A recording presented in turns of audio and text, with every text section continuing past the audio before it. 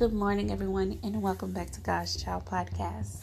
I told you guys I will be back with your daily message, and this is back to our normal daily message. So, definitely at the end, and the beginning, I want to inspire you guys to send in your inspiration, send in your messages that you want the world to hear, that you want people to get a chance to hear about you. You don't have to put your name on anything. You don't have to tell me anything about where you live. I don't want to know anything like that because that's weird. And I definitely just want to motivate you guys, and I hope you want to motivate someone else.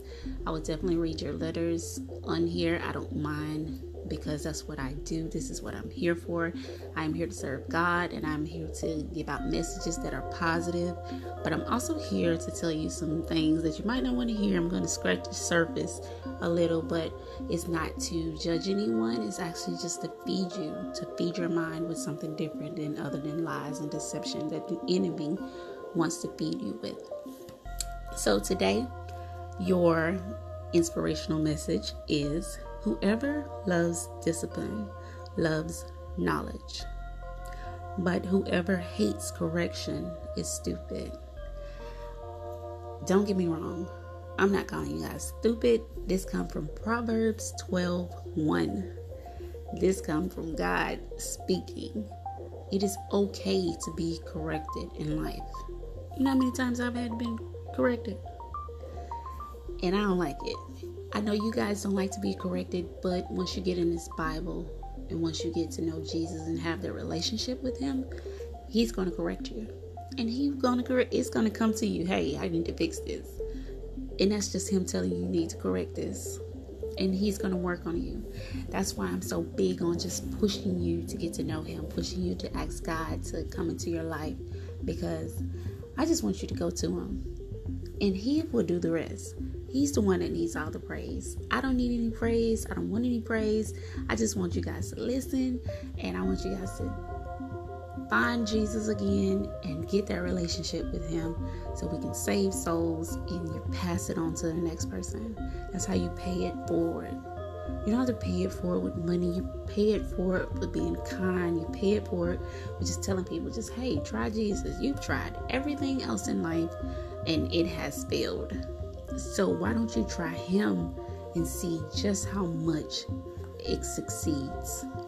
So, as the late great Thomas Jefferson would say, knowledge is power. And I cannot tell you that knowledge is power. Go into that Bible and you read. It's going to be a little boring, trust me.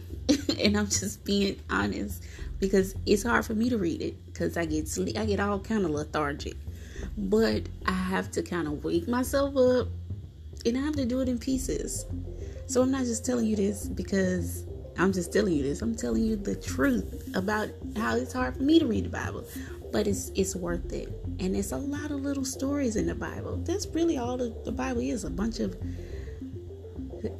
examples, really. I'm not going to say stories because I don't want anybody saying that I'm saying it's a lie, because I'm not saying that. But there's a bunch of knowledge and information in this little books. They're just books, different books. Some are longer than the other, and they're just telling information and examples of what happened to God's people and the people that he's chosen and things like that. So I definitely encourage you to ask God to come into your heart, ask God to fill your house, ask him to fill your home with the Holy Spirit.